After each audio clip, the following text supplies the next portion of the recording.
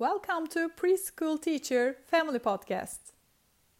All written and voice recorded by Dr. Psychologist Bade Vardarlı. Partnership with We Are Danışmanlık and recorded in Tat Preschool Mavişehir Anaokulları. Have a nice listening. Hello everybody, I am Bade. I hope everyone is fine and well. Today I want to talk about childhood fears.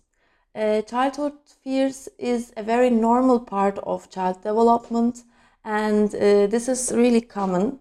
And the feared objects may change depending on the age.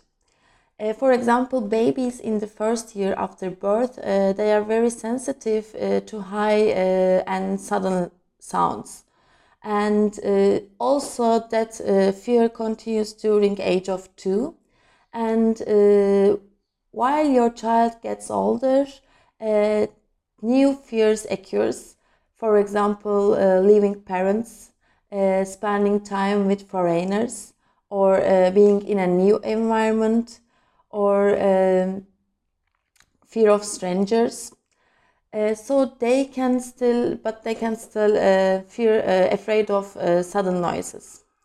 And sometimes they are afraid of strange animals, first seen animals, or doctors, darkness, toilet, and imaginary creatures.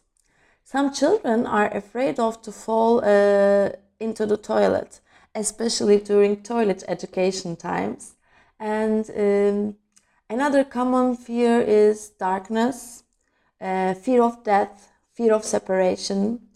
And after age of 6, you see that the fears become more realistic. For example, school anxiety, performance anxiety, or fear of teeth.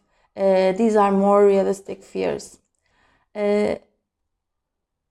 And if you think that your child has difficulties like that, you can try to understand your child. You can spend more time with your child and try to listen what she is afraid of. And you may also explain your child that the character that she is afraid of is not real. You can use the example of cartoons. For example, you can say your child, okay, we watch Tweety in cartoons, but we know that is not real. So you imagine, you have imaginings about a creature, but actually this is also not real. An explanation like that may help.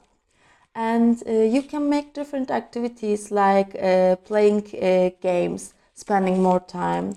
And you may observe that your child in your child's place, there are some characters related with her fears. This is totally normal. This is not something to feel panicked.